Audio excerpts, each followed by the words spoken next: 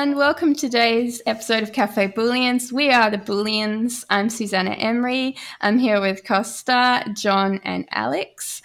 Let's start off today by going over to Alex to hear a little bit about staying motivated in 2022. Thank you, Susanna. Hey, everyone. Welcome to the cafe. I figured, look, first episode back for 2022. Happy New Year, everyone. Just stare at me, it's cool. Happy New Year. Yeah, Happy New Year.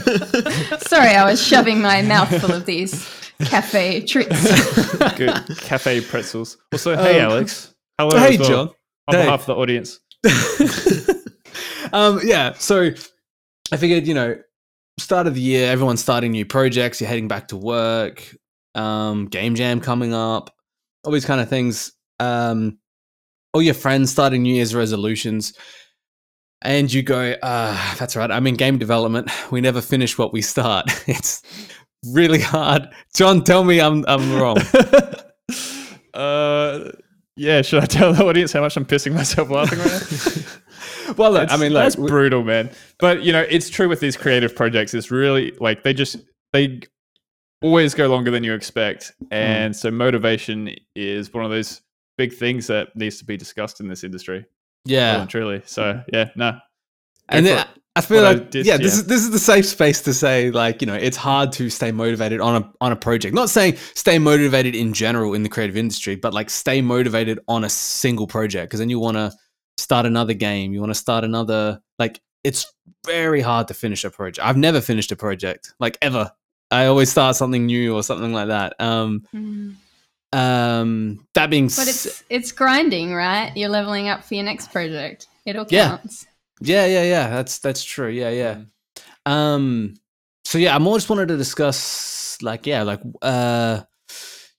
you guys have come across, tips, tricks, examples of staying motivated, to help you get through certain things, like accountability. What started this basically was a friend of mine on social media. He's keeping himself accountable for his goals. He showed his progress from last year. And basically he had a system set up. One, he was in a group of friends who kept each other accountable for, their tasks. They check in every week. But another thing is, if they set a thing of, if they don't meet their goals, whatever they're planning, you have to you set an amount at the start, and then you have to donate that money to charity. So for example, say you told yourself, every day I'm going to spend 30 minutes, John, 30 minutes a day, I'm going to work on a piece of music, right? And you don't do it, right? So you take tally, right? And 14 days of this year, you didn't work on music, even though you told yourself, that's the thing, you set this at the start. You told yourself, I'm going to do this for 30 minutes a day, and you don't do it. You go, okay, well, every day I don't do it, I'm going to donate $10 to a charity. So man, by the why end are you of attacking me right now? This is unfair. John, make more music, please. Or make less music, actually. Make less music. Yeah, I'll just plug the album that's being released started next month, actually. I do want to hear. So you about got this. nothing on me, fair or better. Good. Well, that's the thing. Here's the part that I is a bit odd about the charity thing, right? Because I think it's a good incentive, right? Because it means that, someone's going to win out of this. But in the event that you do make music every day, you're like, suck it, charity. I keep my money. I always thought it was funny. It's like, if we win, charity loses. Yeah. So I don't, the answer to that I don't have. Maybe the three other of you and the four of us can figure out how that works. If it's like if I manage to accomplish all my goals, then as a celebration, I will donate half of, I'll still give $100 or whatever. This is a avenue. It's not a guilt trip kind of thing. This is what works for him. And the business he has, I know that his company values are very, I'm going to attempt this word, philanthropic. Did I do it right? Yes. That sounded pretty nice. Yep. Google that word. Thank you. It's their company values are very philanthropic. They tell each other to help. Find someone every day, not every day, once a week, you have to find a random person and help them in some way, like make them a coffee or talk to them or something they need help with. So that's why with them charity is important. So look, they're probably donating stuff on the side. So there's got to be a way around it where you don't just go, yeah, I accomplished all my goals. I think part of it is knowing that you probably will miss some days. So you are still it's a way to hold yourself accountable. Anyway, that started all this thought off of like, okay, how do I keep myself accountable in the new year? One thing I like, have you guys heard of the Pomodoro technique? Yeah, is that the 20 minutes on, 20 minutes off, or how does it work? Yeah, basically. Yeah. It's I guess the time limit is kind of I don't know. It's something like 15 minutes on, 5 minutes off, or something like that. But Susanna, you'll probably agree with me on this. Is like if attention is like a tricky thing. I don't know how you go with it as well, but me, I can't keep attention. Right? Like I've really bad attention problems. So the Pomodoro technique for me is a nightmare because if you say, all right, you get 5 minutes off, I will go, okay, I get half an hour off or 40 minutes off or something like that. I won't. Yeah. Oh, there you go. Yeah. It's set the timer for 25 minutes and then take 5-minute breaks between them. Do that 4 times, and then on the 5th time, you take a 15 to 30-minute break. Interesting. It works for a lot of people. Like I think the majority of people it works for, because the idea is by taking those shorter breaks, you're more productive in the 15 than if you just took a giant chunk of time off. But I can't be trusted, so that doesn't work for me. Yeah. I'm pretty sure I've tried every single one of those techniques that exist in the entirety of mankind. And when I try something like the Pomodoro, I spend the whole time I'm supposed to be working going, how many minutes is it until I can stop working? Suddenly I need to have a cup of tea right now. Suddenly I need to do something else. And then I start doing the thing, and then the timer goes off, and I'm like, I'm already like doing that thing. Yeah. I feel like the more systems you put in place, the more stressed out you are thinking about that system. I find the exact same thing when I use timers. I'm like, this is going to be loud and it's going to catch me off guard and I'm going to get scared. Yeah. And I've never time bomb. That's the thing. I've never really found a technique that's worked. I think about like when I studied. When I studied the best thing I just had was like I would do this thing of just trying to cram, a year and a half diploma into a year or so. And so, a 2-year diploma into like a year and a half or something like that. Or in uni, I dropped a subject in first semester, so I ended up picking 5 subjects in the 5 subjects in the second semester because I didn't want to be the only one left behind. And just Trello, just a basic back to basics Trello board, mapped out all my weeks. This is what I got to do. Knowing that I'd keep myself accountable, that worked. That's the only thing that's ever worked is stripped back to basics, writing a list, but just not so much a list. It was just every week was mapped out. It said I had to work on this, and that's the only thing that's got me through it. But even then, it still wasn't a great solution because I fainted in my end of year presentation. Oh wow! Which those listening will remember this story. That story of me fainting. And then when I did the same thing in TAFE. I stayed up for 3 days and then was hallucinating driving home. I thought there was a petrol station where there wasn't and all this. Like, it was bad. So I've never found a technique that's worked for me. That's the closest I've gotten, and it ended up with my body. 3 days is the closest you've got. Yeah. I was working this episode short if I'm worried for you, man. I was working on a checkout at the time, and I was just like holding myself up, just like freezing cold, but sweating at the same time. And so that's the thing. That's the best technique I've found, and my body literally shut down in both of those situations. So I haven't. It doesn't sound very healthy. Yeah. That's the Ferrabetta technique. That's the Ferrabetta. Yeah. There's the Pomodoro and the Ferrabetta. The best thing that I've tried, like the closest thing to working that I've tried, is I read this book about people with ADHD, and it had this millionaire, and he was like talking about how he kind of channels his ADHD, and like people with ADHD, we have this thing called like hyperfocus, where like if we really like something, we can just like go straight into it and like not leave and forget to like eat or pee or everything because you're like totally in this one thing. And like he was trying to find a way to hack this so like he could use it for things that weren't that like interesting to him, because when something's not interesting, you like completely just don't want to do it. and like I was trying all these strategies that are in that, which is like trying to trick your body to hyper focus on something that's boring. And it's things like having this set music that you always listen to when you're hyper focusing and stuff like that. So I use Vivaldi's Four Seasons because that's supposed to be a good one. And like if I'm going to do something that's really boring, but I have to really focus on it, I'll play that.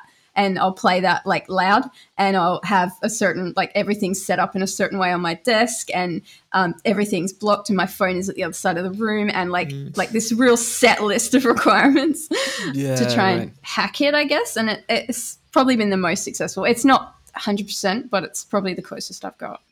I have heard that technique of when you have something that's boring, doing something at the same time that is fun or interesting to you, like, you know, listening to music that you enjoy while working out or something. It's like motivating you to get past the thing that you don't really want to do. Yeah, definitely. John introducing me to the Cisco hold music was the best thing ever. That's literally that piece of music that you said, Susanna, that helps you. That's me for the Cisco hold music. I will have that on loop for 3 hours, and it's so good. I used to listen to that at work for hours as well. I was put on hold recently, and that came up, and I was like, I know this music. yeah. And for our listeners, I don't think we've talked about it on the show. I won't tell the whole story right now, but it's worth looking up if you look up Cisco hold music story. And if you go listen to the podcast, This American Life, Ira Glass did a whole episode on it, I think, about how basically this is this mysterious music that was written by one guy in a basement and is now on half the phones across the world. And people love it, and like, the stories about like cancer patients finding it, like, is there one bliss in life, and all this kind of stuff. Right. So go look that up. Yeah, it's real thematic. Actually, we have a person in our waiting room who is a very experienced producer who would probably be great to talk about staying motivated and time management techniques as well.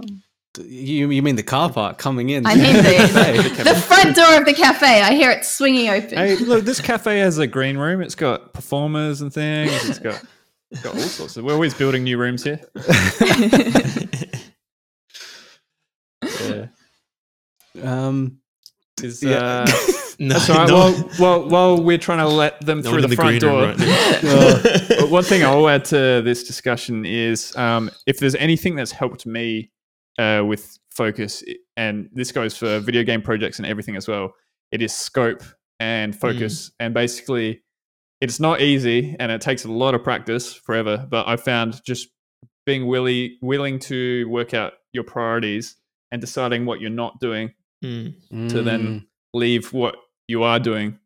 And I mean, I'm the kind of person that's always getting excited about new ideas, so I'm constantly being pulled in different directions, and I'm having to actively fight my natural nature to do it. But I've found like the reason I do music is basically because I wanted to do all of games, and then just over the years I failed doing that myself several times, and so I kind of bit by bit tried to work out, all right, what bits specifically, if I can do it myself, or more or less what would be the one area I want to focus on. And so eventually I chose music. Does everyone find that something they battle with? Because I definitely resonate with that, of like splitting your attention between too many different new things that you want to pursue. Like you have an idea, you want to pursue it, and then everything, your entire productivity across all of it just drops because you take too much on.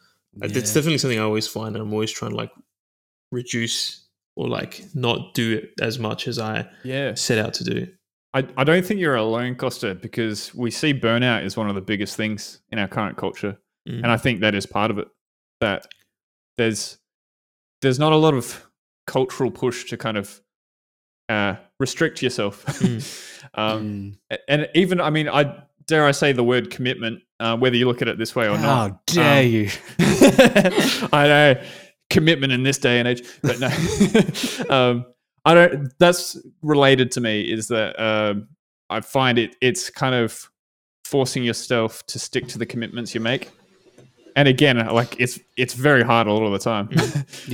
But then I think for me, I've found over the years when I've seen it work, and I've seen like I stick to a project to the end and see, even if it doesn't do fantastically, like see that I can do it myself. That's intrinsically motivating, I find, and that I think for me reinforces that kind of that focus and that kind of restricting your pursuits. Yeah, I mean, it would be good to hear, yes, those techniques you have, because you do put out a lot of music. Like, yeah, I just used you an example at the start. Like, it was like, oh, John, you got to put out this stuff. But like, you put out something recently. You put out like a whole album last year. You're good with the social posting and all that kind of stuff. Like, this is clearly something you've worked on, you know? Yeah, well, I mean, honestly, because this album that's going to be released 1st of February, I think it is. I'll just say that because I actually haven't said it anyway yet. So there you go. What's it called? This one's called Threads of the Weave. It's nice. Building on the Soundworlds universe. Whole lot of world building there, but yeah, I'll talk about it elsewhere. But anyway, world building is always cool. Yeah, lots of fun. But this is probably my 4th album that I've made. 8 to 12 tracks. My first one I did probably 5 or 6 years ago or something, and I wouldn't call that well managed. A lot of it was like smashed out over like uni holidays or something. My second one was the first one that was like I tried to really manage, and I kind of failed multiple times and had to eventually come back to it and put like a restriction on myself that like I had to get it done by the end of that year. And I put it out, and to be honest, I wasn't happy with it, and so I never actually properly released it. So you won't be able to find that anywhere. And then my third one was last year, I think it was, and again that was kind of throughout the year.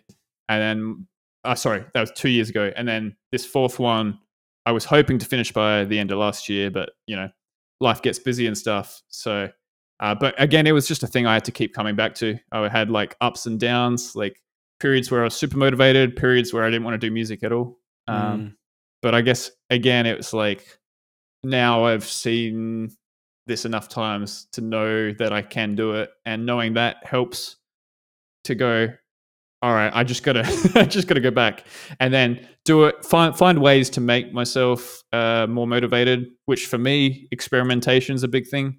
Letting myself kind of play with music, try things out.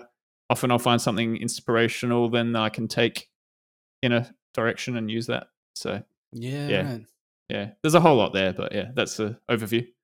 Yeah. How long does it take you like to write one song or write one album? Like how much kind of hours is that, do you think?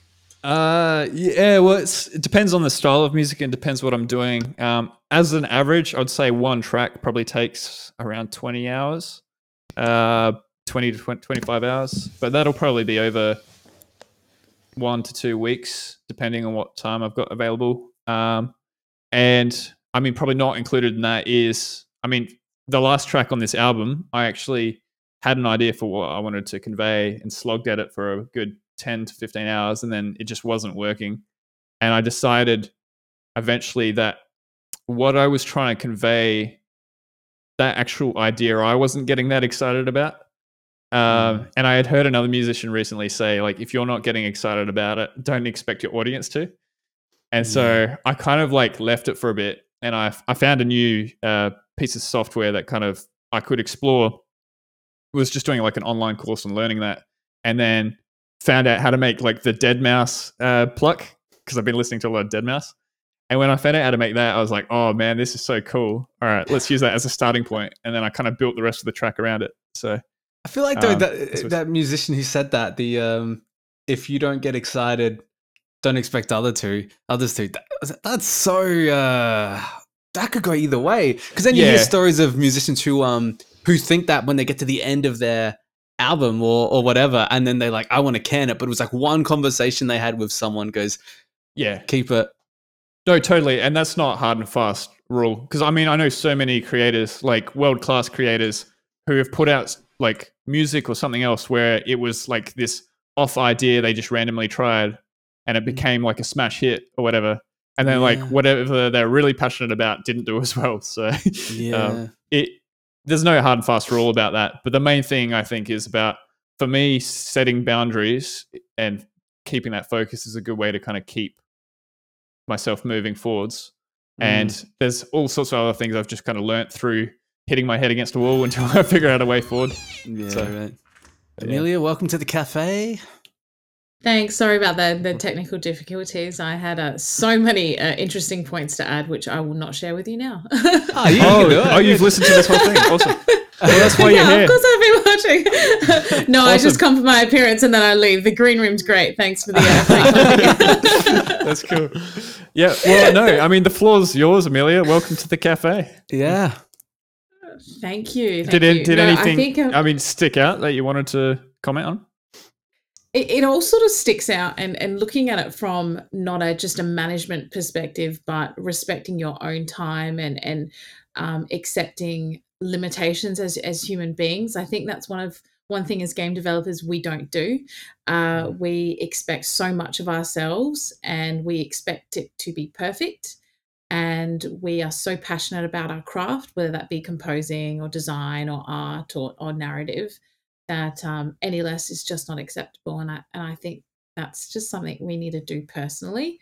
And once you are in that stage, life's transformational. Projects become fun to work on again.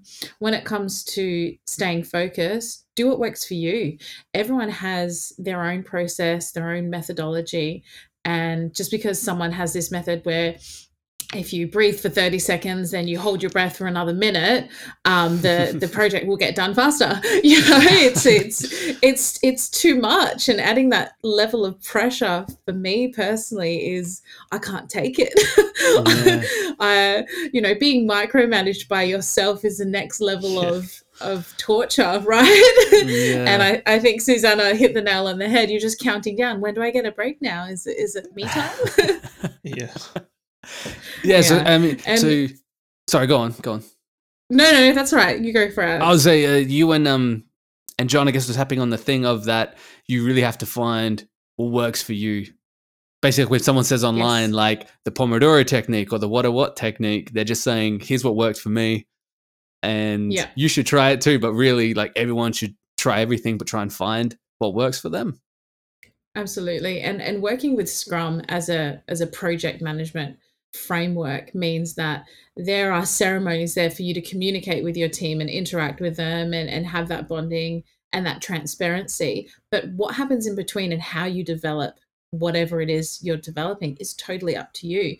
You're the subject matter expert. I'm not going to tell you how to design a game or how to compose a track or how to write a story. That has nothing to do with me. I'm there to give you the framework to achieve whatever goal you have for those 2 weeks. And I think breaking it down into achievable amounts of work. If I think about the game that I want to build, see you in 10 years and please give me unlimited money. Whereas, if I think about it, in these 2 weeks, I can get a budget together. In the next 2 weeks, because this is a passion project that I don't have full-time work, dedicating work time to it, I know in the next 2 weeks I can maybe find a designer who might be interested. And, 3 months later, I might have the ideal team. So it's just about accepting that reality. Yeah. That's a good one. I have a good friend of mine, he's got a like a mantra that he uses. I find like everyone who goes through some kind of transformative experience comes out the other side with a mantra that they use. And his is just show up, which I think just show up. I won't name them because it might be a personal thing to them that they just shared with me, but it applies to everyone. I think it's really good. It's just show up. It's like, it's at any level. It's I think it's more, it stems from an anxiety point of view, right? Like, if you were worried about your actually making some art, just show up is today, just open Photoshop. If it worries you that much, just open it. And if you did that, then tomorrow you can, set a background color, just show up. Yeah. Yeah. It's nice. What is your mantra, Susie? I haven't found one yet. Yeah. Was it stay up for 3 days? John? I mean, it doesn't have to be good. Yeah. I think mine is totally that this too shall also pass. So like whenever something sucks, you're just like, well, it's going to end eventually, right? So we'll get back to it eventually. I love it. I feel like if we put all our mantras together, it's a full cohesive approach. It's a full management solution. That is actually mine, because when I was talking to one of my friends about this, and he said what was my mantra, I'm like, oh, I can't remember, and then he said his is this too shall pass. I was like, oh, that is mine. That's not yours. that was always mine, because I used to see it as like, I would always see it if I got in trouble for doing something, and I was like, oh, what's the worst thing that happens is I go to jail. This will pass. Like, you get out eventually, I'm sure. Like, worst case scenario. It was like, what could happen in the worst case scenario? It's like, well, maybe I'll get out. But that was it. Maybe I'll get out. Maybe get out. What are you doing with your days, Alex? I know. This is like I lost the form that my teacher gave me or something like that. End up in jail. I was a warrior. Oh, okay. I do have a mantra, and this is, you hit the nail on the head when you say when someone's gone through a transformational process. After all the years of game dev, I can finally say, your version of perfect exists right now.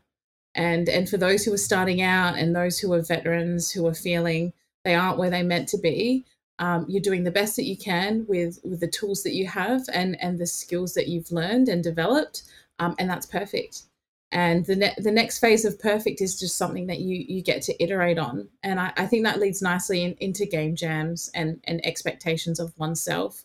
Know what you want to get out of that game jam, and know that that's perfect. If you're a beginner and you want to give something a go, perfect.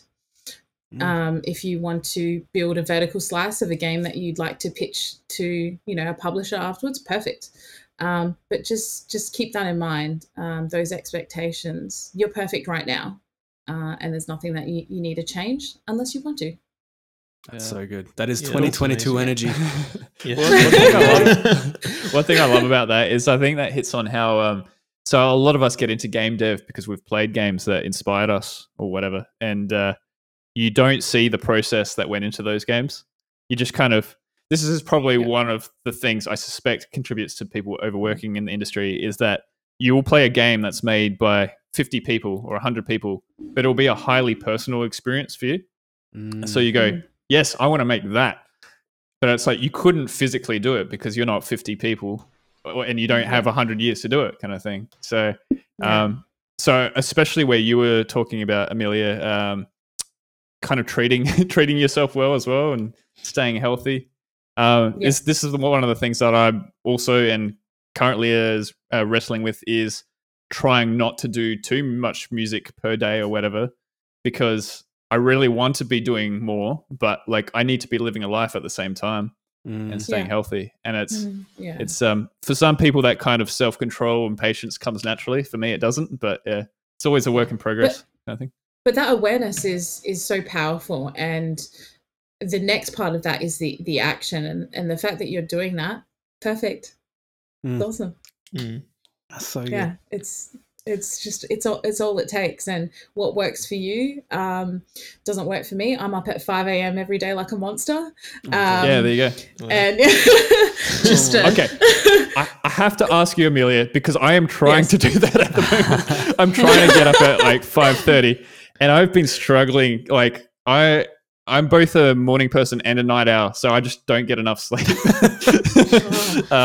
But I'm tired during the day then. Do you find you have to like go to bed early? Do you have to like force yourself to sleep, or do you just survive on little sleep, or how do you find that works?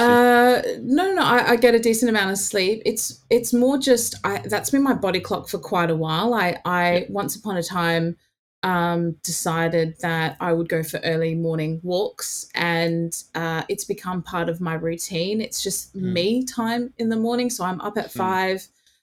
No one's around. I get to treat myself well and just have that silence, which I so long for in the mornings. And I take my dog with me now. So it's just part of my daily routine. And if you are doing it for a particular goal, it might be difficult to achieve, because if you don't achieve that goal, it then makes waking up a negative experience, and puts a negative light on it. So if you do want to wake up early, it does start by, you know, the science behind it. So sleep routine, going to bed earlier than normal, eating earlier, not having any stimulants and so on. And then your body will reset its circadian rhythm over time. Yeah, right.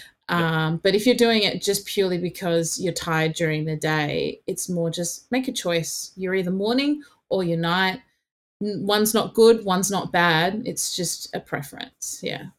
All right, I'll brute force it until it works. It seems like people are always doing it because they, you know, you get like you're up at night because you have that quiet, or you're up in the morning because you get that silence that you're talking about. Yeah. It's just like time to yourself, time to recharge, time to, you know, do whatever you want, and it's you don't have those distractions there. Yeah. And in saying that, if I always ask the question why. So when my teams come to me and they say, this is making me unhappy, awesome. Why? Why is the most important question you can ask yourself. Don't ask it to anyone else, but if it is for that silence, go for it. If it is to be more productive, go for it. If that's what you want, there's nothing else to that equation that really matters than your why. So if you know, John, that you want to smash out music in the morning, go for it. And maybe for the first month, the music's not so great because you're a little bit sleepy, but progress yourself. Yeah. It doesn't have to be everything all at once. Well, that's the thing. Like I said, so it's more, I think I want to do it because I also work full time during the day. I'm doing this out of hours kind of thing. And then I'm wanting to do like a certain amount of hours per day, which may not be realistic. And that's the bit I'm still working out here. So yeah, but like why? I said, it's but why, John? Why? Oh man, this feels like Dr. Phil now. Where's the couch and cafe boys? Have you committed to a project? Is there external pressures? Do you know what I mean? Why? Mostly internal. Why a certain amount of hours? Yeah. Yeah, because I want to feel like I'm getting enough done. Oh man. Yeah, how deep do you want to go here, for everyone?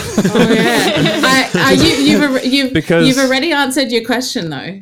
Yeah.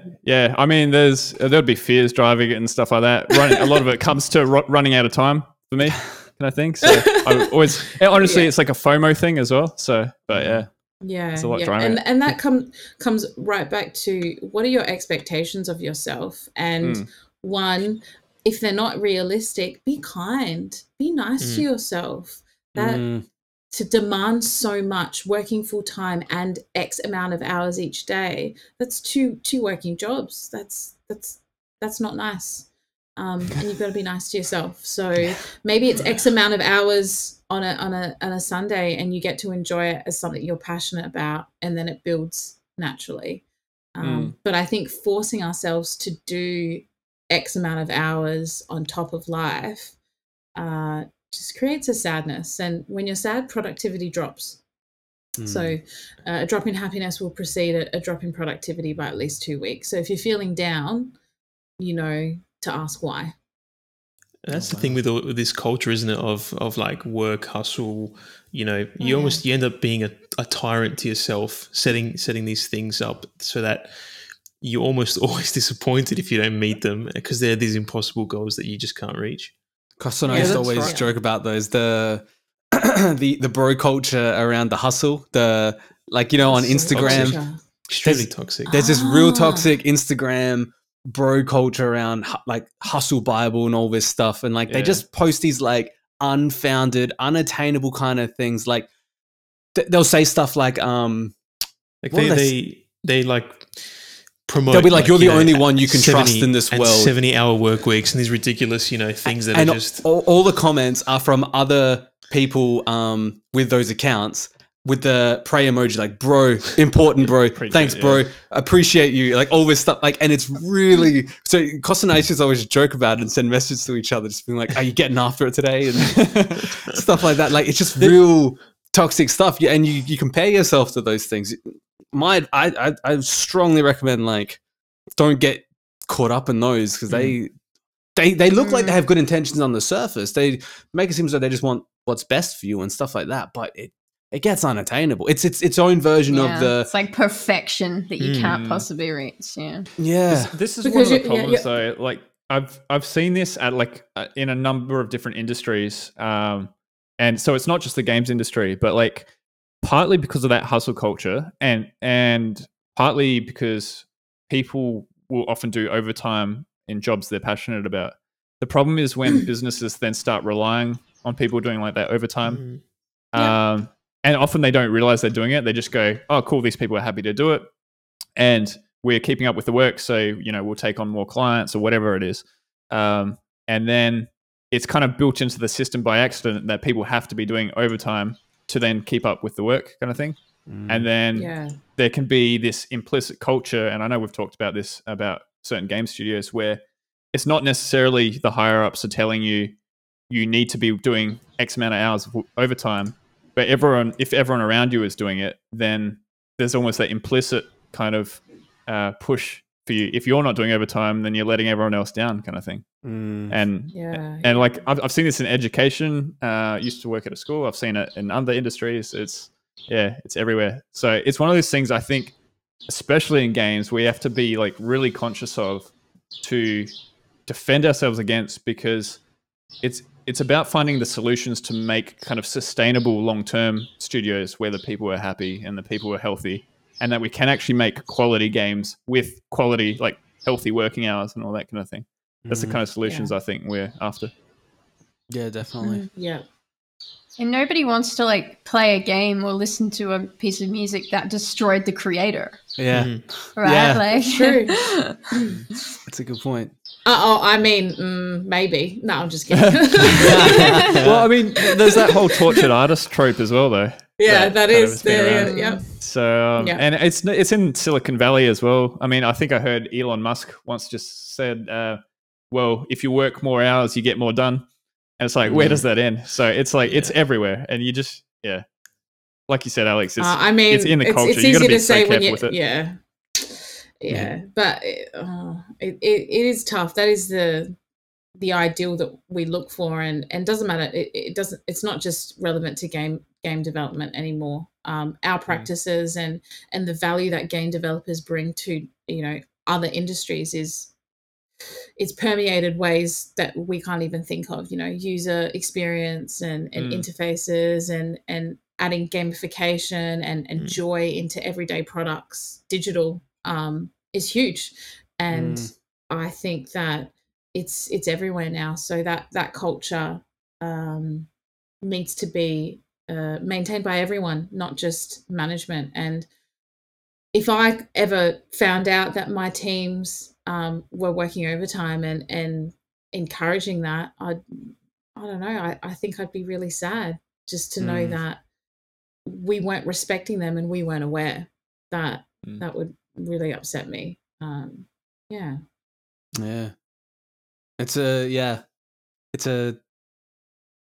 another one of those things to add to the list of responsibilities of being in any kind of position where you're kind of you have a responsibility to human beings. Same with making games, right? Like, if you make something that someone's going to play, there's almost a bit of responsibility. Like we were talking about with who was that list? Was it IG or someone that had the list of like accessibility, all this stuff, diversity? Yeah.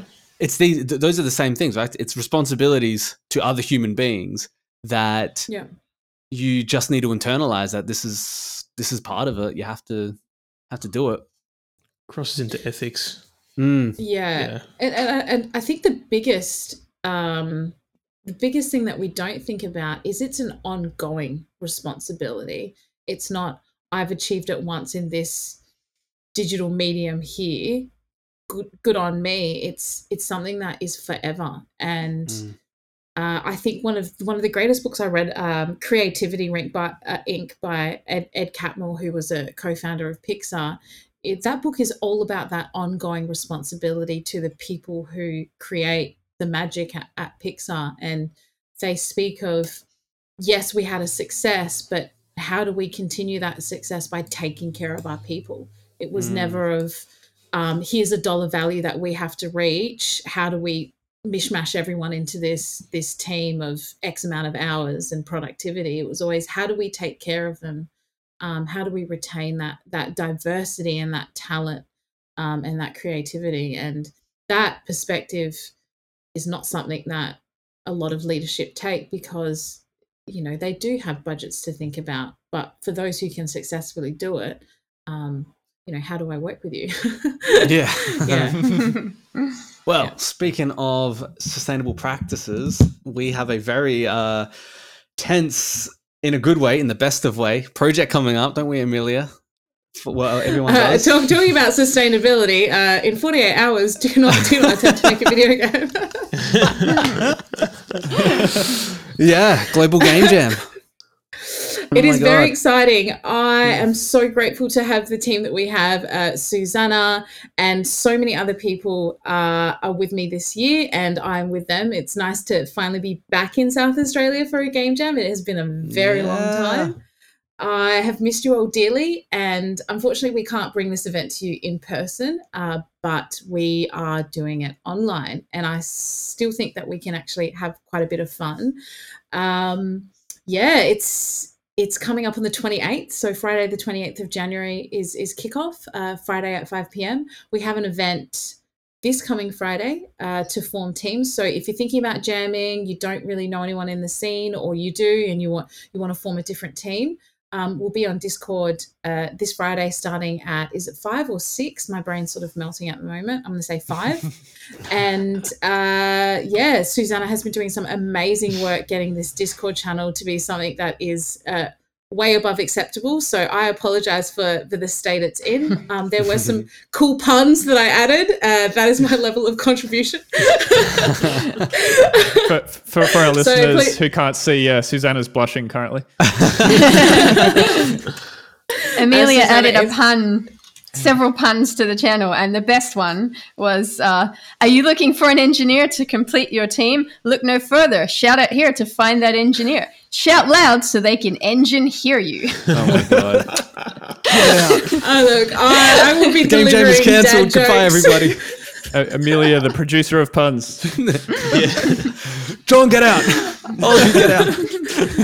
Oh, there's tears. There's actual tears. Okay, cool. I will be delivering dad jokes all weekend. You're very welcome. I will think of some good ones. No, it's been a phenomenal experience since I think 2016 is when I came onto the game dev scene in Adelaide, and you have all been such a phenomenal group to organise this event for, and it has been a great honour of mine.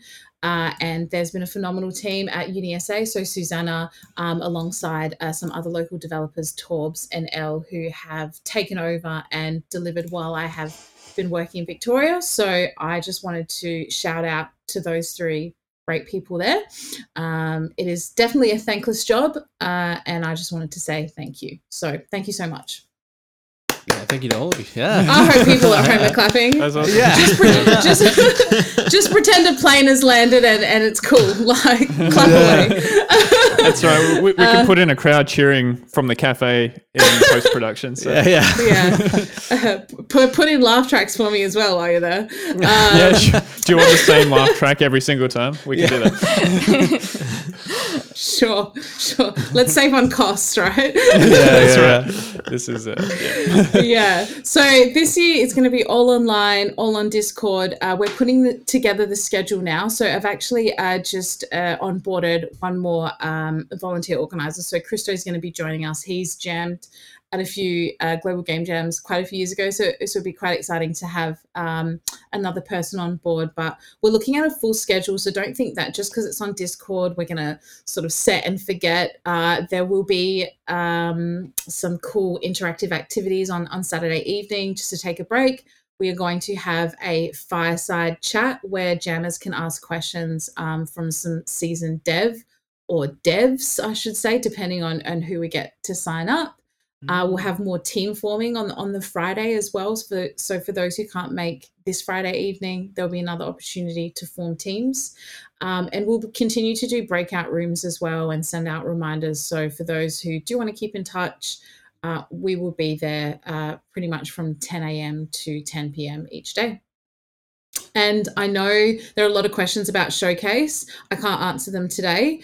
We'll see what happens with COVID across South Australia. But there are lots of local partners and sponsors who are so keen to back the industry here. So hopefully we can deliver something in person, maybe at the end of February. Yeah. Cool. Will my like one question, will there be t-shirts? No. Maybe we can make okay. an NFT t-shirt. Huh? Maybe Costa can make us an NFT t-shirt. All right, Alex, I I'm think gonna we have to do funge this the now. shit out of that We're gonna shirt. have to make some. We're gonna make some pixel shirts. Does that mean, Costa, do you send us the JPEG of the shirt, or is it a t-shirt that No, you says have to- NFT on it? No, you Yeah, gotta put- please don't download it. I mean, Please is it delete joint it. ownership of this NFT? Does every that's jammer right. get like a percentage? How does this One, work? we'll do one T-shirt and everyone owns it. Hey, look, this is how we bring income to South Australia. This will fund the whole Okay. industry off of NFTs. Let's do it. I'll put it out there. If I don't know how many people we've got listening, because I don't know how this platform works. Oh, it's a lot. It's millions. Millions. Okay, cool. So all of Australia's in. I will put out a challenge. My company will get t-shirts made if we have 100 jammers.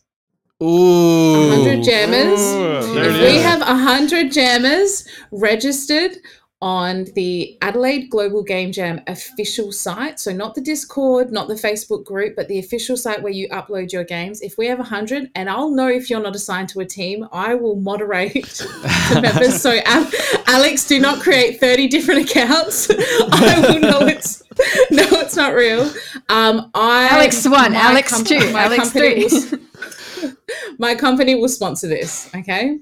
So only if there's 100. All right. So if you don't reach that mark, Oh. Incidentally, I have a Ooh. cousin called Alex. There are 2 Alex Ferravettas out there. I will get him involved. now in saying this, there are ways to make this happen. So do you have someone who potentially has never dev'd before but has, some artistic skill set? Maybe they can create some assets for you. Not everyone there's this assumption about game jams that you have to be a fully seasoned developer to contribute. And that is not how this works at all. There is no more hero work. It's 2022. We work as a team and we all make it happen together. So if you have a team with you've got 10 artists, that doesn't make you any less competent or any better than any other team. That is just what you need to get the work done. So be okay with having lots of people or having a little amount of people. Just get as many people involved as you can and really start to spread the word about how incredibly talented and dedicated and passionate our industry is. We've been a little bit quiet for a while, and it's time to start making some noise. Yeah. Oh my god. Oh my god, I'm so excited. I'm pumped. So who is you mentioned your company. Who's your company? Is that So my company is actually closed. However, it'll more just be yours truly because I've missed you all so dearly. And if we're in a good spot, I'd love to be able to hand out these t-shirts to the devs at Showcase. I think that would be a nice way to just say well done. So let's have a think about it. 100 is the benchmark. Again, go. I will be moderating these accounts. People. Look, I know 100 we've got people more than and- 100 people in Adelaide game industry. It can happen. Yeah. It can We've definitely got happen. 100. Now with me, we've got 101. No, I said 100. No shirts for anyone. Yeah, that's right. Exactly. Closest without going yeah. over. Yeah. You can't go over. It's 100 exactly. No one does. Sorry, Alex. Tell your cousin he can't We're come. gonna run out of internet. No, over is great. So 100 or over. My God, did I just commit to a really expensive thing? I think I did. Cool, that's fine. But that is a promise I'm willing to make. And if that's your motivation, or if that gives you discipline based on our theme for this discussion, then let's do it. Oh my That's god. your So- why, oh. Alex. It's fantastic. Yeah, That's my what? It's your why. That's your why. Your why. My why? What why? Yeah. Yeah. You get a t-shirt. What, why? Oh, that's you're doing your it. why. You're doing Oh, it right. for a t-shirt. Also, you Why? make a game. No, honestly, so I did Game Jam 2 or 3 years ago, and I still wear the Yeah. shirt from it to this day. and it Oh, was yeah. so comfortable as well. So Mm. I'm not wait, saying you have to which- splurge on super. This was the one that CDW did back in 2019 or 2020. I can't remember. That weren't me. 2020. Yeah. I have the one from So- yours though, from 2018, with 2 Lives Left logo. 2018. Yeah, you did an AIE. What color shirt? Is it It's grey? grey. Yeah, the grey mole. What do you call it, mole or I whatever? don't have it. I don't have a grey one. You don't have the grey one. I remember it was you. That's where I met you. I got cheese toasty stain on mine, and it never came out. Oh no! Well, that just adds to it. Like, Right. I would totally rock that. I'd call it So- patina and say it was like, legit. That's good. This is like battle scars from like the Battle game, scars. the game jam. Yeah. You know, been covered Yeah. in Cheeto crumbs and Yeah, drinking my mother. mum, right? She's an antique dealer, and she gets all these like things in, and sometimes they're all like disgusting and diseased. And I'm like, Mum, that's like gross. And she's like, we call it patina, and she says it's like. It just proves that it's old, like proves that it's authentic. So in their industry, like in the antiques industry, it's like if it's too clean, people go, is that real? But like if it has this ick on it or whatever, it's like got value. And I was like, that's so cool. So like now when my stuff gets gross, I'm like, it's patina. I like this. My What a mum's marketing- like, go what a shower. marketing And I'm approach. like, it's patina. So t-shirts if we're 100 and over, I think we can reach it. What do you guys think? I think so. Yeah. That's Oh, like definitely. 1 in 8 of the Yeah. Discord. It's definitely possible. Yeah. Let's do it. We've Yeah, definitely had more than so- 100 people in jams in the past. So Well, we definitely have. And my heart broke a little when, Omicron started spreading across South Australia, because what we had organized,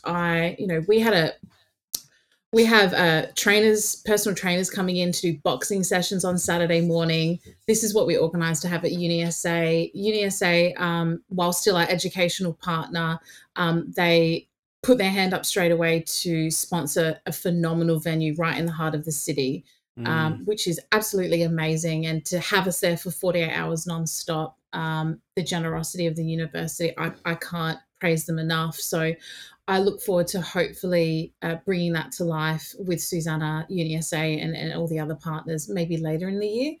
It's definitely not something we want to be forgotten, and all the work's been put in. So we look forward to hopefully seeing you in person. Yes, I'll have mattresses. Yes, there will be places to sleep. Yes, there will be pizza on Friday night. No, it will not be Domino's. You are very welcome. We'll do our I best. swear I'm the only person who likes Domino's. Like, I don't get it. It's the I like best. that. no, Like, shush, you're ruining our sponsorship. proudly sponsored by Domino's Australia.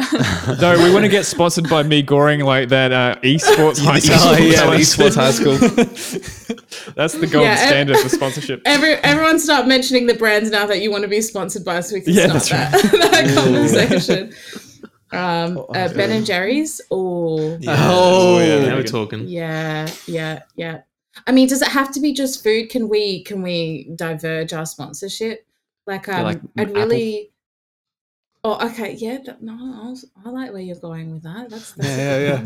yeah. I mean, if we could go Oprah style and everyone looked under their chairs and got a new car, I'd be down Yeah. for that. There we go. Yeah, for sure. Yeah. As long as it's not How many bees. sign-ups do we need for that? Yeah. Sorry, when you said that, my mind was just like, "But how do you fit a car under a chair?" I obviously haven't watched enough Oprah. It's just like one of those Matchbox Yeah, cars. just a mini It's one. just- So there was this. She does my well, she used to, obviously on the Oprah show. I'm showing my age here. Have an episode called Oprah's Favorite Things, and she would give her favorite things to everyone in the audience.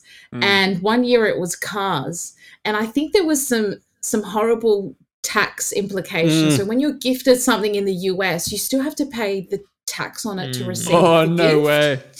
So majority of the audience members could not afford it. Could not afford the tax on $100,000 Mercedes or whatever the ridiculous cost was. So no one received the car. So Oprah loopholed her way out of that one. Wow. Do you know what happened to the Yeah. cars? Did Oprah just end up with 100 Mercedes? Or? I don't know. I know YouTubers have that problem. They like all the big YouTubers, they'll have a video that's like, I just gifted 100 cars to homeless people or something like that. It's the same thing. Like you'd figure by now they've gone, all right, and we'll pay the tax. Why doesn't Oprah just do that? I'll pay the tax as well. Like, so we can get out of giving cars. yeah, but it's like a burp in a hurricane. Like that $10,000 tax on a $100,000 car. What about like when they Being give rich- cash, like Huh? No, Mr. they're still Beast? taxed on it. Really? What's Mr. Beast? He's this Oh, guy that just gives away a bunch of YouTuber cash just on always YouTube. gives Yeah. stuff away. He said Mr. Bean. He's like- so Yeah, that's what I heard too. Yeah, that's how he kind of got Is it- famous on YouTube. Is he? I don't know how he got the money in the first place, but he started off with like challenges where it's like him and his friends, and they've all got their hand on a Lamborghini, and it's like last person to take the hand off gets to keep the Lamborghini. And him being rich enough to kind of do that stuff, or however he did it, then got him the viewers to then get the money. He just to then reinvested it fund continuously. more and more Yeah, challenges. So that's what he it's does. just grown from there. So So if it's a prize, so if there's a competition involved, it's 50%. Oh my god! Wow. You have to pay Wow. 50% of the tax. So Just to $100,000 clarify- car. 50% of the prize. is It this gets the cut in case with the half. T-shirts for the Game Jam, Amelia? yeah. Yeah, you're gonna value these shirts at like $20,000. So I mean, are you we get a paying choice. tax on the T-shirts? The tax you pay is they're all crop tops. That's all right. At least we'll be wearing the logo. No. That's the main thing. No, it's 50%. So I have this addiction to watching American Survivor, and they don't win $1 million; they win 500,000. Oh my Right. god! Because it's There you go. tax. So on The Yeah. Bachelor, they only win half of the person. I mean, do you ever win on The Bachelor? Is that a show where you win? Yeah. Look, Australia wins, and that's the main thing. It's like I The mean- Bachelor Centaur edition.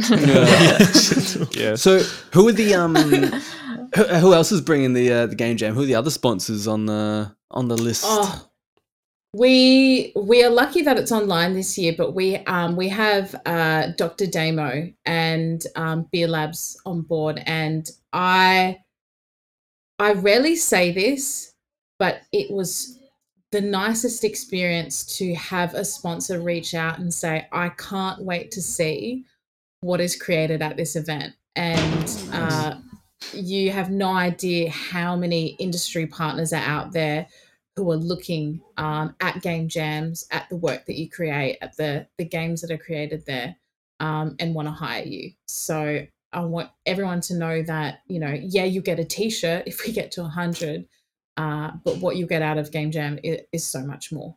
Yeah. And We had Dr. Damo on the last episode. So oh, there you go. if you're listening to this, go listen to the other one too. Yeah. So this is And, the other one. hear Yeah, it from him. he has phenomenal, not just life experience, but experience developing across so many domains. So if you do see Dr. Damo at the event, which is one of our sponsors, do get in touch. He's always looking for passionate individuals to collaborate with. So very, very lucky. And as I said, obviously the University of South Australia, my company, which is close, so we'll just call it Amelia Company. Non-compete clauses. That's what happens when you get out of game dev. You'll learn that you can't have it all at the same time, and I'm okay with that. So yeah. So for the showcase, I imagine we'll have quite a few other sponsors there as well.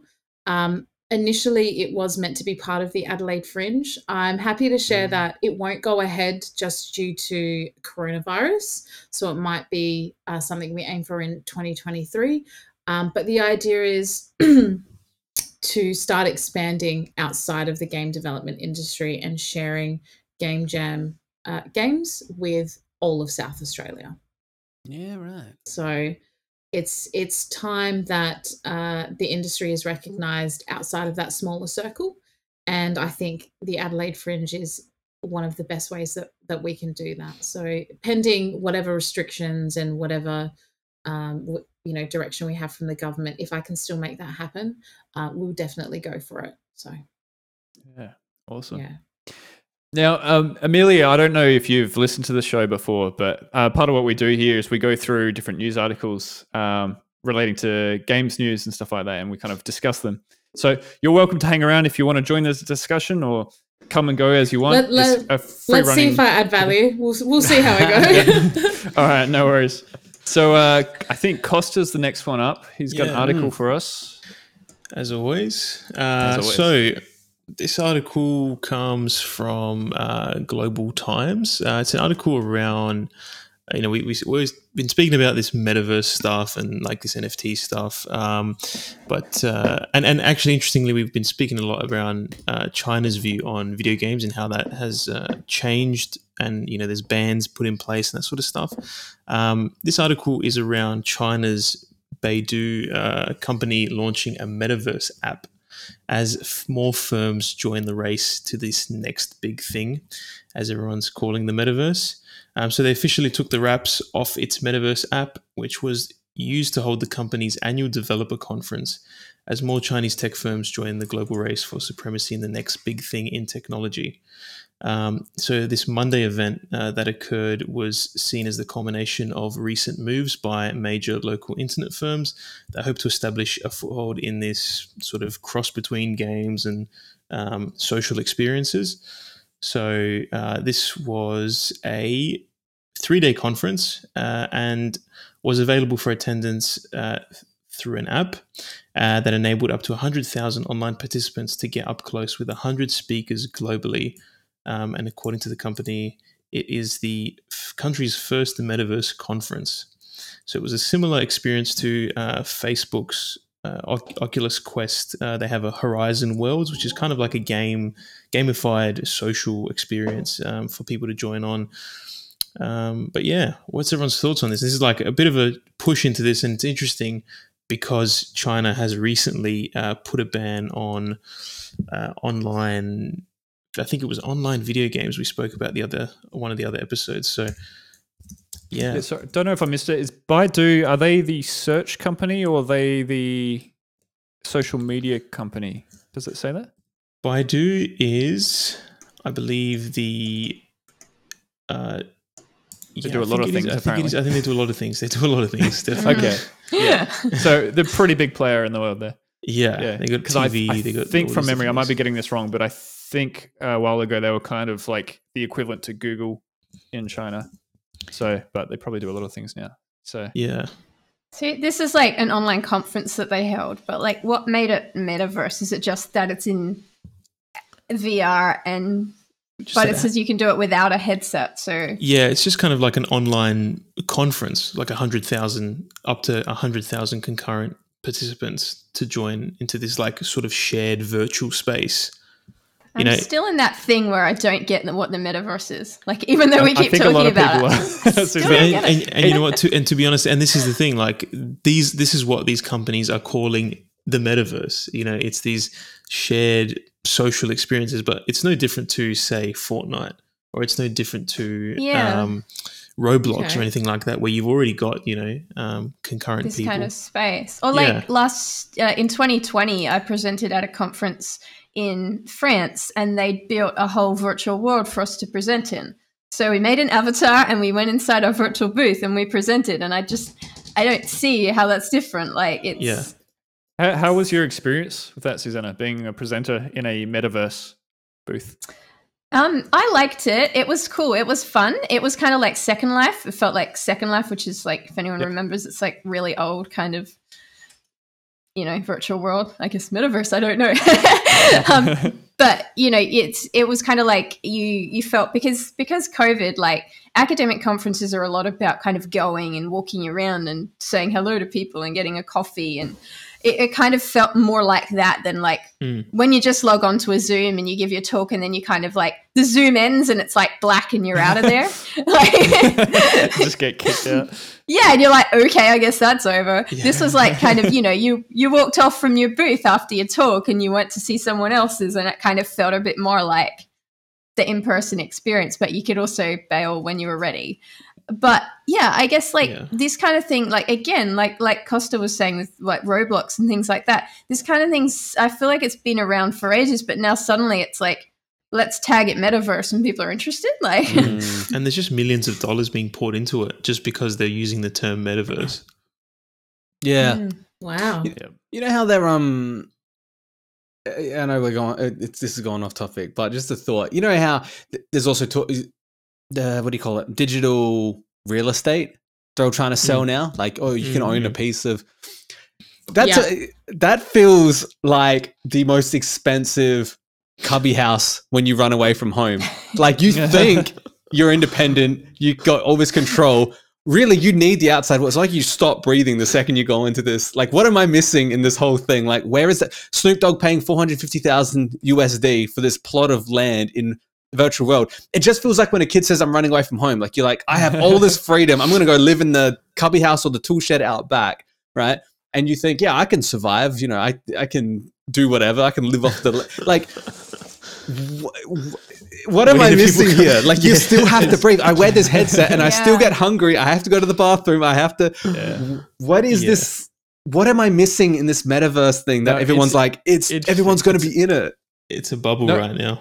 I was actually reading an article today, and not that I think it says the whole story, but it was kind of anti-metaverse, anti a lot of this stuff, kind of saying that when people tout the words metaverse and where it started from, I think it was the novel Snow Crash, or they talk about the Matrix, they're often missing the actual point of those original stories, which was let's not do that, or let's be really careful when we do that. So, and look, I'm not saying it's all doom and gloom. I think it can offer a lot, but totally, we're definitely not at the point where you can forget about reality and just, you know, let everything decay around us, kind of thing, or whatever. So. Well, it's funny you say that, because there was this discussion on Facebook. I'm not calling it Meta. Good luck with that. No, that's right. The product is still Facebook. The company is Meta. Oh, okay. You're fine. My apologies. Their branding and marketing team clearly got that mixed up when they made the announcement, so that's not on me. All right.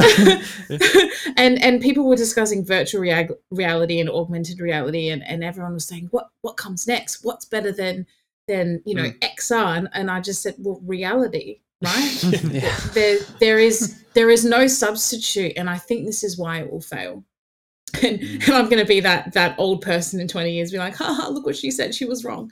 I think it will fail for me, and I'll make that personal statement. There is nothing that comes close to sitting with my team and being there, and hearing their voice and seeing their expressions.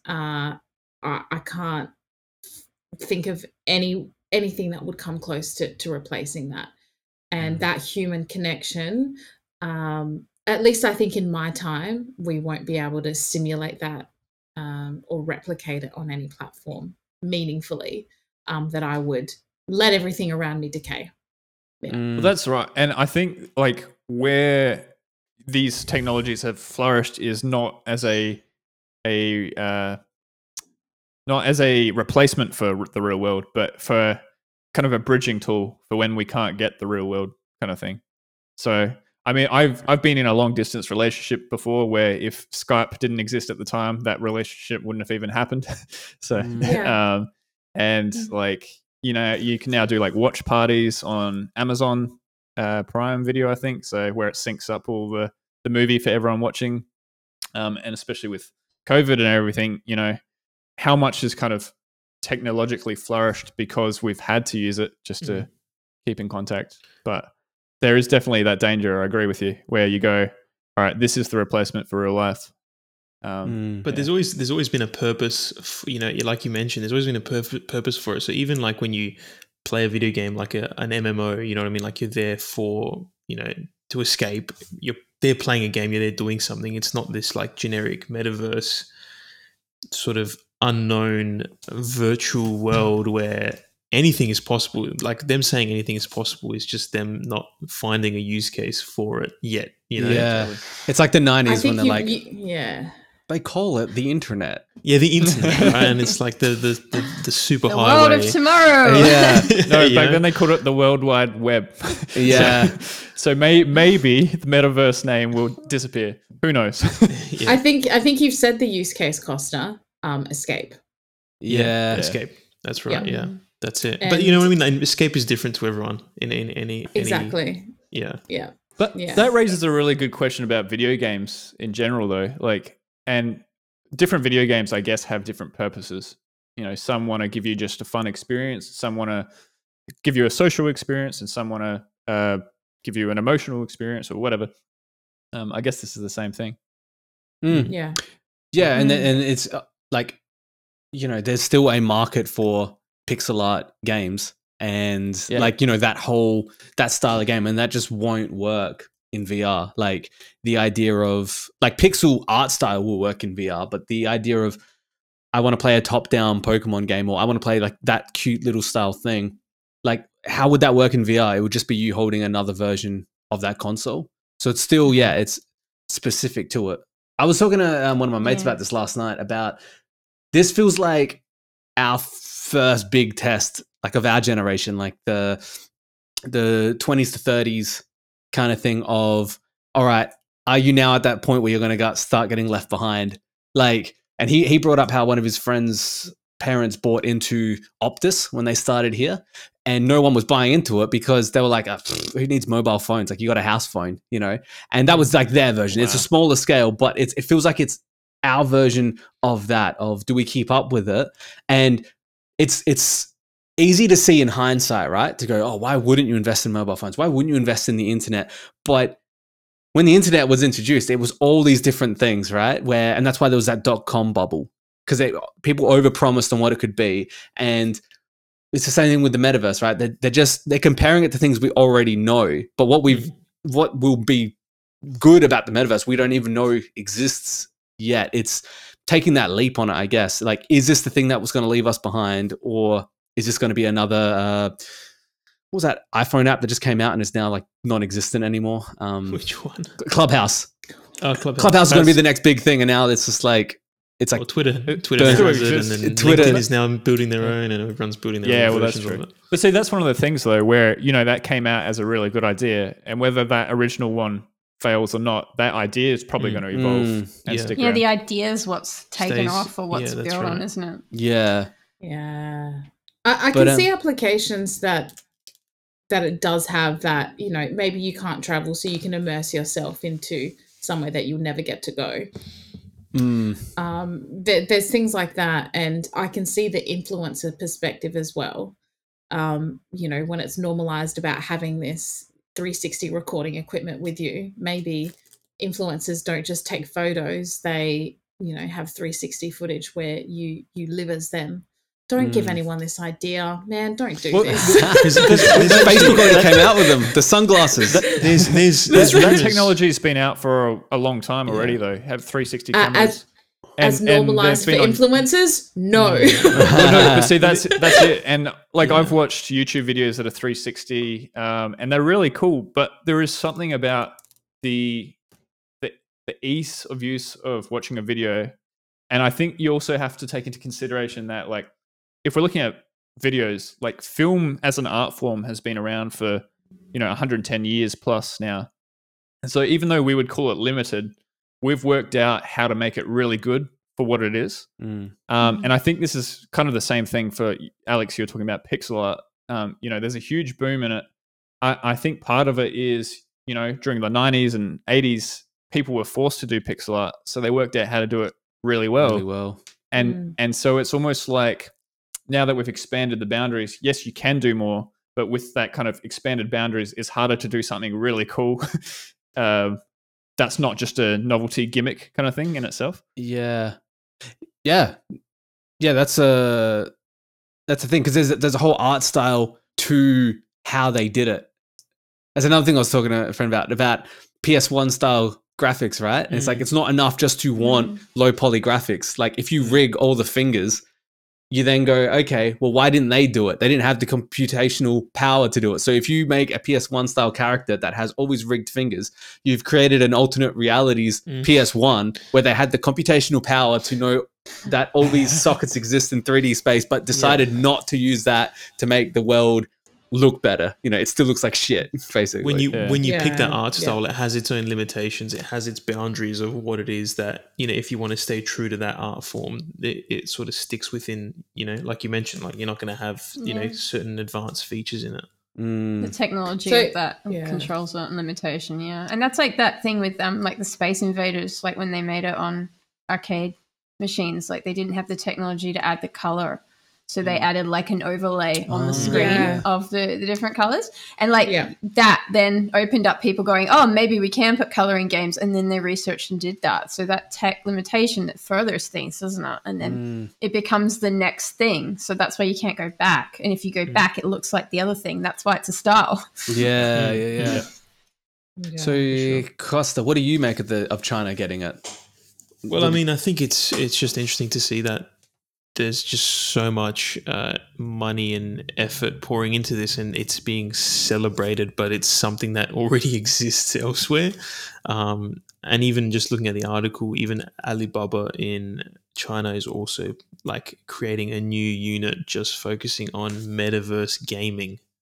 So there is a huge shift towards this, and like you've mentioned, Alex, like when there's a huge wave like this, there'll probably be some sort of crash at some point. And then you'll see, I think what you'll see is like the real use cases come through after that crash.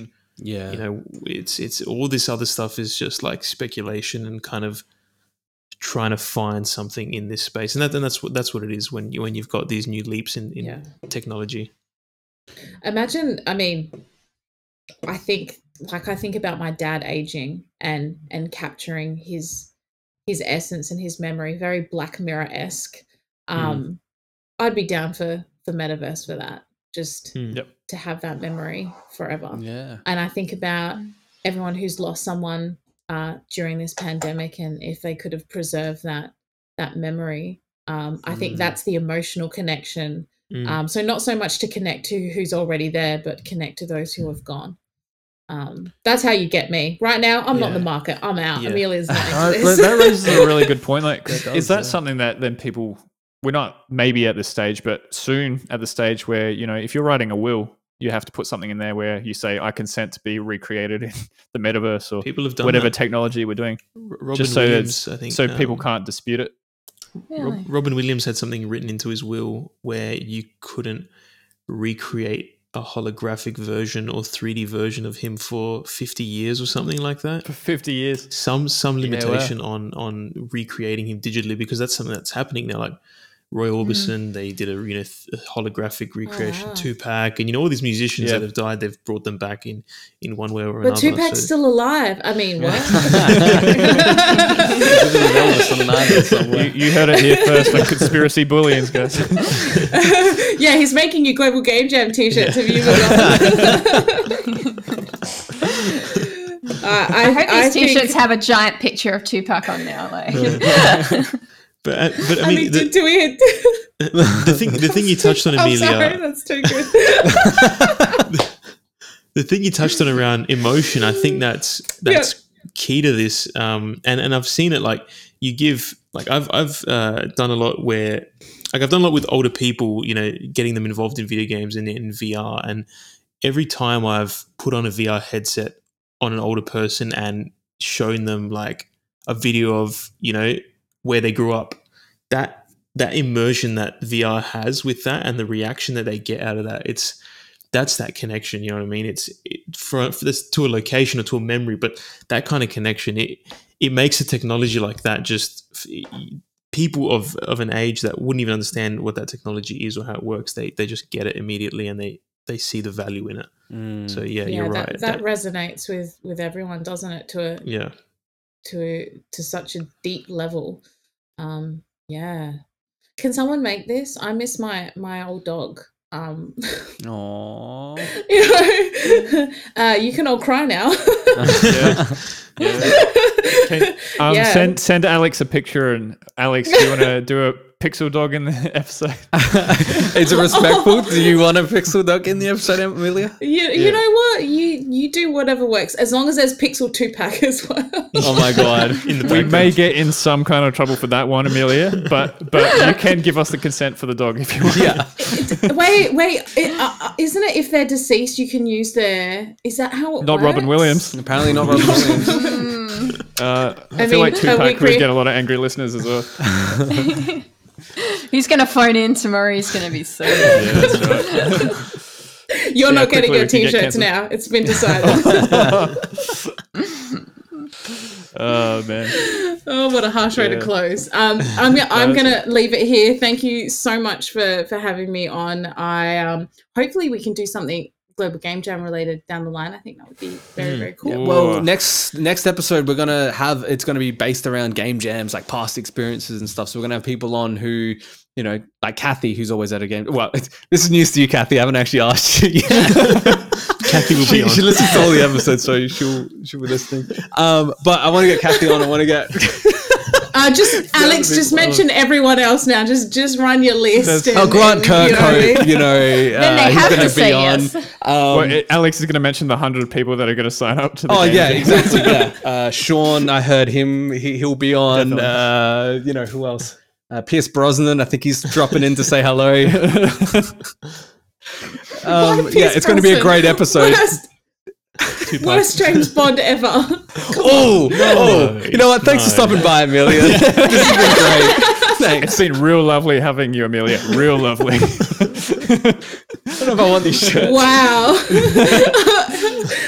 All I heard was Alex doesn't want a shirt. Have a wonderful evening I'm sorry, and I don't goodbye. know. That's awesome. Thank you very much for joining us, Amelia. It's been a real See pleasure. ya. Thanks, You have a good everyone. night. Bye. Bye. See ya. Bye. But yeah, Pierce Brosnan wasn't that bad. Nah, Have you not seen George Lazenby? Mr. Don't Call Us, We'll Call You. Anyway, All right. Susanna. Alex, did you want to finish off what you were saying about the next episode? Being back yeah, I was promising a whole bunch of people. Well, next episode, you know, we'll have it'll be the game jam focused one about, you know, stories, advice, tips, tricks for completing a game jam, just being part of a game jam. Look forward to that. And if this is in the future, skip forward to the next episode after this one, of course. Because we got all these famous people coming. Yeah, man. Pierce We got Brosnan. Al Jolson. Al Jolson. We'll do. We will do it soon. That's our why for the show. Getting What, did famous I miss people. something? What is this why? Let me send that you a was what video Amelia by said you Simon asked. Sinek. You Oh. have to know your Asking. why. Why? She said that, and then you listening, guys said Alex. that straight away, and I was like, "What? What? Man, Why? have What are you you never talking- watched a TED Talk before? Yeah. I've watched Simon TEDx. Sinek. Was it Simon Sinek? Yeah, Simon Sinek. You go back to his first TED video that kind of Circles. got him real famous. Concentric it circles. talks about how companies and people should know their why, their reason for doing things as the core of what they're doing. And then you use that in marketing or whatever to really connect with your audience. But it's meant to work on a personal level as well. And there you go. Know your why, Alex. Oh, I never saw You know that. this? I have a funny story about why. Okay. When I was like in high school and I was thinking about going to uni, my school took us to like all these sessions at different unis, like where you could go and see one of the lecturers talking about the topic to see if you wanted to study it. And there was a guy doing philosophy, and I was like, yeah, I don't really know what philosophy is. Sure, I'll go to that lecture and find out what it is. You know, I go to the lecture, we all sit down. It's like, you know, dark lecture theater, the stage is lit. We wait, it's like 10, 15 minutes and like into the time it's supposed to start, nothing's happening. And I'm like, what's happening? Is the guy just trying to build hype? Like, what's the deal? So I just sit there waiting. A few minutes later, like single figure starts coming out of stage right. And everyone's like captivated, like, who is this? What's going to happen? Because we've all been waiting 15 minutes now. We're all, fully engrossed. This old guy walks to the middle of the stage. He picks up the mic and he looks at everyone and he says, why? Philosophy is why. And no kidding, he put the mic down, he walked off. Oh my god. And that was the end of the lecture? That was That was Oh, That's- wow. an introduction to philosophy. Do you know if it was actually the lecturer or was it just some kid just got up there and pretended to be the some lecturer? old kid. Yeah, some mature age kid. Leonard from know, Community. He looked like a lecturer, but I don't know, like, You know what though? You're telling That's us a the good story question. now. So like, It worked. who else goes onto a podcast and talks about their first philosophy lecture? that certainly did That something, dude, didn't that it? dude knew what he was doing. There was an episode in Community about that. The whole seize the day thing. Like talking about how I don't know if he was teaching philosophy. It was something like that. But his class was just. He was like, throw your Seize the day. textbooks Yeah, I out the remember that. I window. remember that, yeah. Yeah. Man, that show was so good. So good. Philosophy. Yeah. No. Philosophy. Why? Why? Wow. Nice. So we got to connect this to our next article, which is Susanna. Why? Why do we have to? Why is Steam so popular, Susanna? Yeah, so this is not a big article, but I just wanted to mention it because I thought it was really interesting that Steam reported that they passed 28 million concurrent users, which is a new world record. So that means that there were 28 million people on Steam playing a game at the same time, Wow. which I think is pretty amazing. And if you think about it, like, all of the game stores like Steam and Epic, they all announced huge increases in user base over the last couple of years. And I guess I wondered, like, what you guys thought of that. Do you think it's like because of COVID and people playing more, or do you think that there's other reasons that our industry is kind of Steam expanding? sales, I reckon. Yeah, We've just come out of Steam sales. It's crazy that it's so many people, and Steam is like, mostly popular on only computer. Like Mac and Linux aren't really like huge, but that's 28 million PC gamers playing at the same time. That's insane. Yeah. Man, that's the population of Australia. Yeah, That's crazy. It's ridiculous. All playing. And do we know what games they were playing? yeah, well, that's another thing that I wanted to say because like I don't know about you, but like I don't use Steam all that much anymore. No. I mostly use the Epic launcher, and I think it's because they gave away all the free games that kind of like pushed me into it. But the Steam thing, it's mostly Steam, like people playing like those really big Valve games. Yeah. So Yeah, you got the list there? no. I've got it here. So we got number Yeah. one was Counter-Strike Global Offensive. There you go. Yeah. I'm just wondering, am I looking at today? I'm not sure if I'm looking at today or that day, but Counter-Strike Global Offensive peak was 881,000 people playing at the same time. Wow. Oh. Like just imagine the infrastructure that like CSGO Yeah. needs just to maintain Crazy. like that. That's insane, Yeah. right? Like If you compare it, I'm just looking now at Xbox Live has about 100 million active monthly users. They don't say players, but monthly users. How much is? Um, you say 100? You say a million or 100? million. 100 million. And they've got Wow. 18 million subscribers to Game Pass. Yeah, that's pretty crazy. wow. That's Active high. users, you don't know what that means. Like they're not going to probably dig deeper into that. Well, but if you have Xbox, if you've got Windows 10 and you turn on your computer, you've logged into Xbox Live. true, Well, but Xbox Live specifically means they're probably like using the online services. hmm. But that would be 360. I mean, as PC is, right? As Steam, it's like it's not platform specific or anything. So it's kind of whatever. And Xbox Live would probably be 360, Xbox One. I don't know if anyone uses 360 anymore, but Xbox One and Xbox Series X, Series S, and PC as well now. So Now, but it's. I feel like it's if it's not now, then it's going to be a hardware battle rather than as in a hardware. No, wait. What am I trying to say? Basically, because all the games that are coming out now are pretty. If they come out on all the platforms, they're pretty much platform agnostic, right? Like you can because of crossplay. So, like I developer based. like I only use Xbox Live basically. Like I rarely buy games on Steam now because there's a ton of games out there to play. So I have to keep paying for more games. I still do it, but I mainly use Xbox Live and I use crossplay. You can play. I can be playing a PC game with someone on a Switch. So it's gonna be what service just provides the best experience. Steam, I guess, has the library. That's what trumps all of the other platforms. It has the library of games where Game Pass is great, but it's a very limited library. I think same as the Epic Store. I think to an extent, I think it's got way more than. Well, it definitely does have way more than Xbox, but Steam it's also so easy to put a game on Steam as opposed to get it licensed to go on Epic or Game Pass. Yeah. Yeah, and those big games, like the top ones in that Steam list, like CSGO and Dota 2 and PUBG, like those games have huge player bases. Yeah. And even I'm looking at another article which is similar, and Steam has around 120 million active players. So that's probably the statistic to compare against that 100 million on Xbox. So roughly a fifth, that means, would use it at the same time because So if we rounded up to 30 million and you said 120 million? 100 million Xbox monthly active, and then Steam 120. 120. So 1 in 5 people were using it at the same time. That's ridiculous.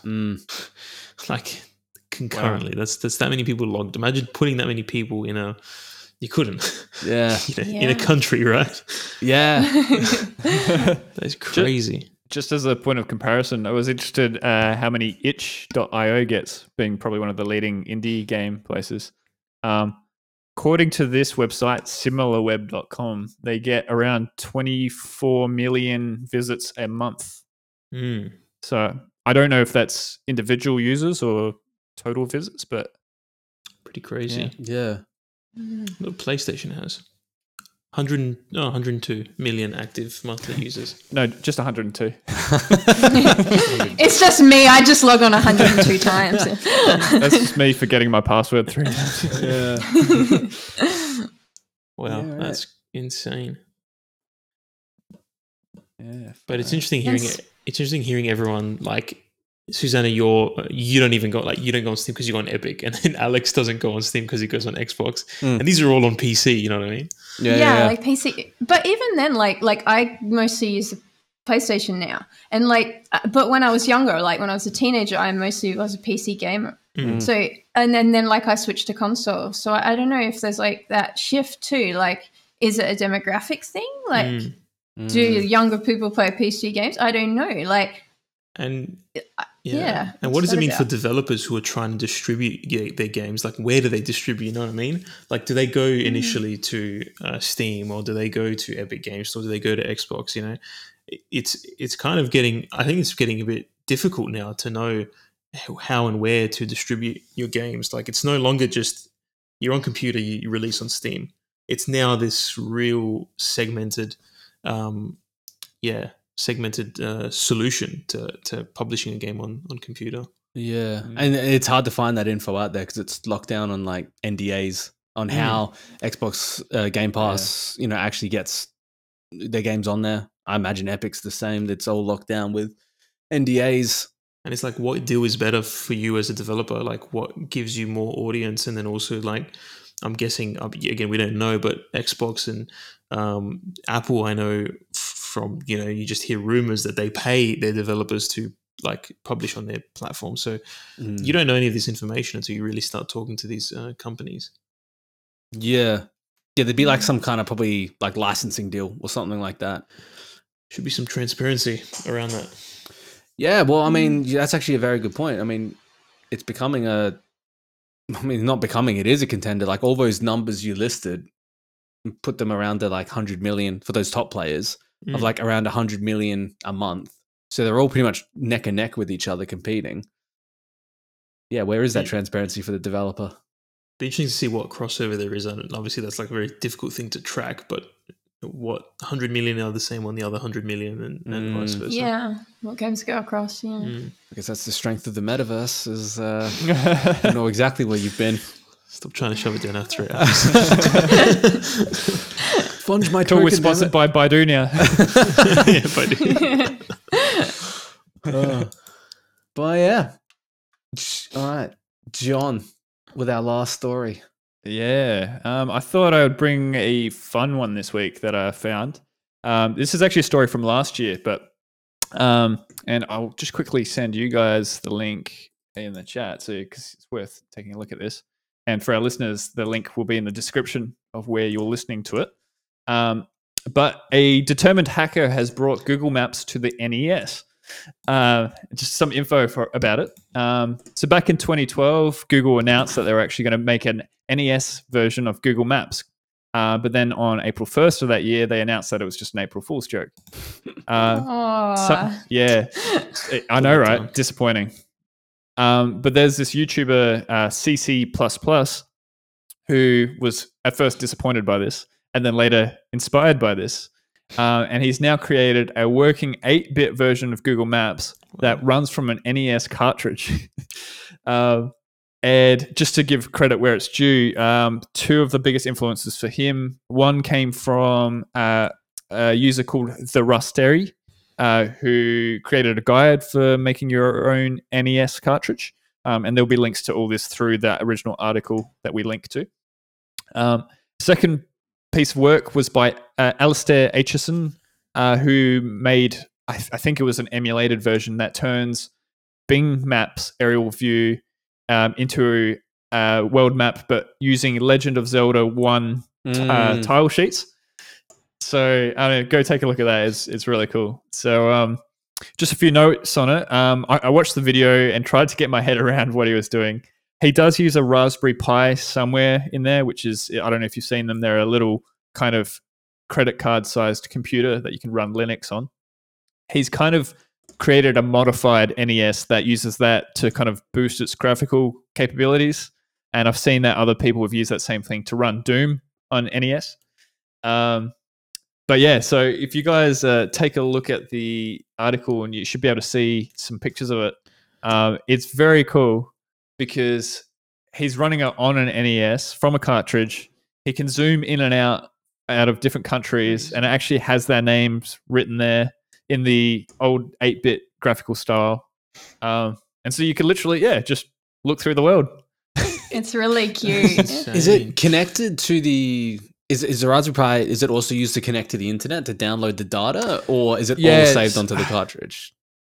Surely that'd be doubt it would be saved onto cartridge. Yeah. I think there would be an internet connection there.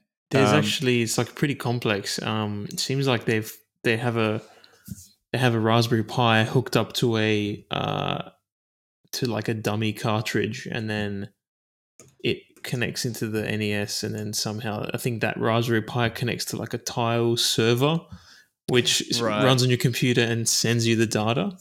It's insane. Oh, so the processing's not actually happening on the NES; it's happening off on a server, but then gets sent to the NES, and then kind of. But still, they have like a game that runs over a network. I'm assuming.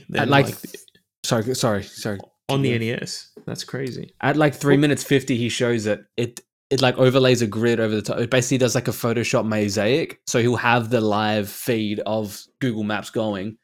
Oh, sorry, what did you said? Bing or no, Google Maps is in the description. And then that's generated into a color set. And then I'm guessing then that color set is converted into this color represents tree, this color represents sand.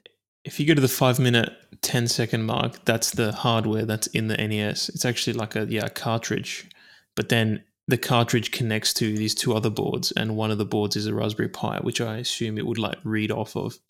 Yeah, sure. Pretty insane. I just found this other article because you're asking about the networking. Apparently, the original NES shipped with an expansion port on the bottom. And on multiple occasions, modems were planned to be connected there, but it never actually received a commercial application. Oh, wow. So they were looking at networking from the beginning. There was a lot. I love that whole era because there was a lot of push to try to get networking on those old consoles. I think the one that really did it initially was the Sega Mega Drive or the Genesis. They actually had cable TV where you could run like far out.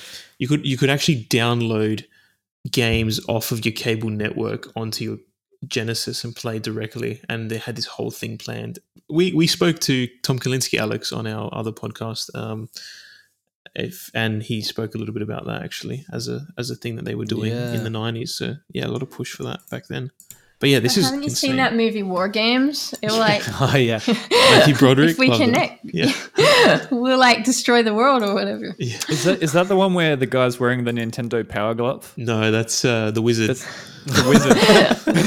I love how Costa just knew it. Oh, I love that movie. Costa, the go-to guy for retro games. This is like the what you're talking about, the peripherals and stuff, and using the internet for everything. Isn't that like a metaverse thing? Like, like now Internet of Things. Yeah, like it is. Back then thing. They were just using internet for everything. They're like, we're going to use internet in the consoles to watch TV and stuff like that. And now we're like, that's stupid. And that's what metaverse and all this stuff is doing now. What do you mean that's stupid? We're doing it. No, we're doing it now. But exactly. That's the thing. We're doing it now because we have the technology to catch up to it. Common sense. Yeah, but back then, you're going to watch TV over an internet connection. There's also a lot of ideas that would have been planned back then that you look back in hindsight and go, yeah, that was a dumb idea. And there's probably more of those that you don't hear about than the ones that we do hear about. So yeah, totally. This I'm so glad the Power Glove took off because everyone's using them now. Exactly. There you go. The power. I mean, you could say that's a precursor to like the Wii or like some sort of motion-based controller. But oh my god, Well, find have you someone Or guys like VR seen- controllers, like Yeah. VR controllers. Yeah, the people wearing gloves now for VR for sure. Have you guys seen the Nintendo Virtual Boy? Which Yeah. is, back in '95. that was So bad. this is the precursor to the VR headset, which it was on a stand that would sit on the table, and you'd look through the goggles. Except they only had the technology to make the screen like this really dark red color or something like that. I think, and it ended up making heaps of people really sick. Yeah, that red is not. It's not ideal. They missed out by not having Paul Rudd in the commercial. Like what did he do it for? disappointing. The NES or no, it was the SNES. He was like the commercial was him in a drive-ins, and he's just got a NES connected to the drive-in screen, and he's just like blown away by how amazing the game is. Looking at the Google Maps on the NES, the first image that pops up, right, the GIF shows like straight away the limitation of like you have to use like the disconnect straight away of you have to use Google Maps with the directional pad. Like it's not like I'm going to click and drag to go from Japan over. True. Like True. You don't use it while you're driving. You don't. Yeah. You don't get Siri telling you where to go exactly. Japan's just represented by a giant, a tree. Alex, you can find your house in 8-bit. In fact, I've already found your house. Oh yeah. I'm going to take I a don't know wild what guess. It's represented by a tree. Probably. Is that because you got lots of nature around your house, or? You know what? I think I do actually. I have a That's good. big lemon tree that knocks my window every morning. No, that's the creepy monster out there. Yeah, That's the black mold. It's actually me. the black mold that Alex found the other day. that I've been breathing in. Oh my god! It's me, but I'm covered in black mold. Yeah. Just like tapping at your window. I can either go to the office and risk COVID, or I can stay home and risk black mold. But yeah, no, they're very cool. Let's leave that there. Any community poll for this week? I have one. If you guys don't have one, Yeah, what's your idea? I feel bad though. Unless you guys have one, do you have one? Oh, well, I was just going to say, I like the motivation talk. Yeah, so if that's what anyone I was had gonna say. ideas about Also- sharing their motivation tips, it'd be good to get them from a lot of different people because, like we were saying, a lot of people have different success with different techniques. So Exactly. let's hear them. What are your tips? Hear what works for you. Exactly. And if you have a mantra that gets you through something, just show up. This too shall pass. Another good friend of mine has, am I doing something about it? If so, don't stress. Like just little things that help you keep going. This makes me feel like I need to have a motto. Have a what? mantra. A mantra. Everyone's got one. You seem like the kind of person who would. No, I don't. How? It could be Hakuna Matata. Yeah. Ah. You know what? What does that that's mean? it from now on. It means no worries. Or Oh. or like, what's the How long? motto? I don't know. What's the matter with you? Do that one. I said Dasana squash banana.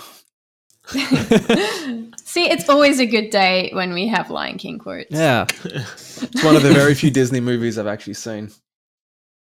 Oh, man. Okay, that is a whole other discussion, but That we're going to have to is- leave yeah. that for another Next episode. we've got to leave that for That's now. another whole hour. All right. Let's leave it there, guys. Thanks for listening. And thanks for joining us again. Costa, Alex, Susanna, and Amelia, wherever she is now. Back in the green room. She's in the metaverse. She's in the metaverse. And we'll catch you guys next time. Goodbye, See John. ya.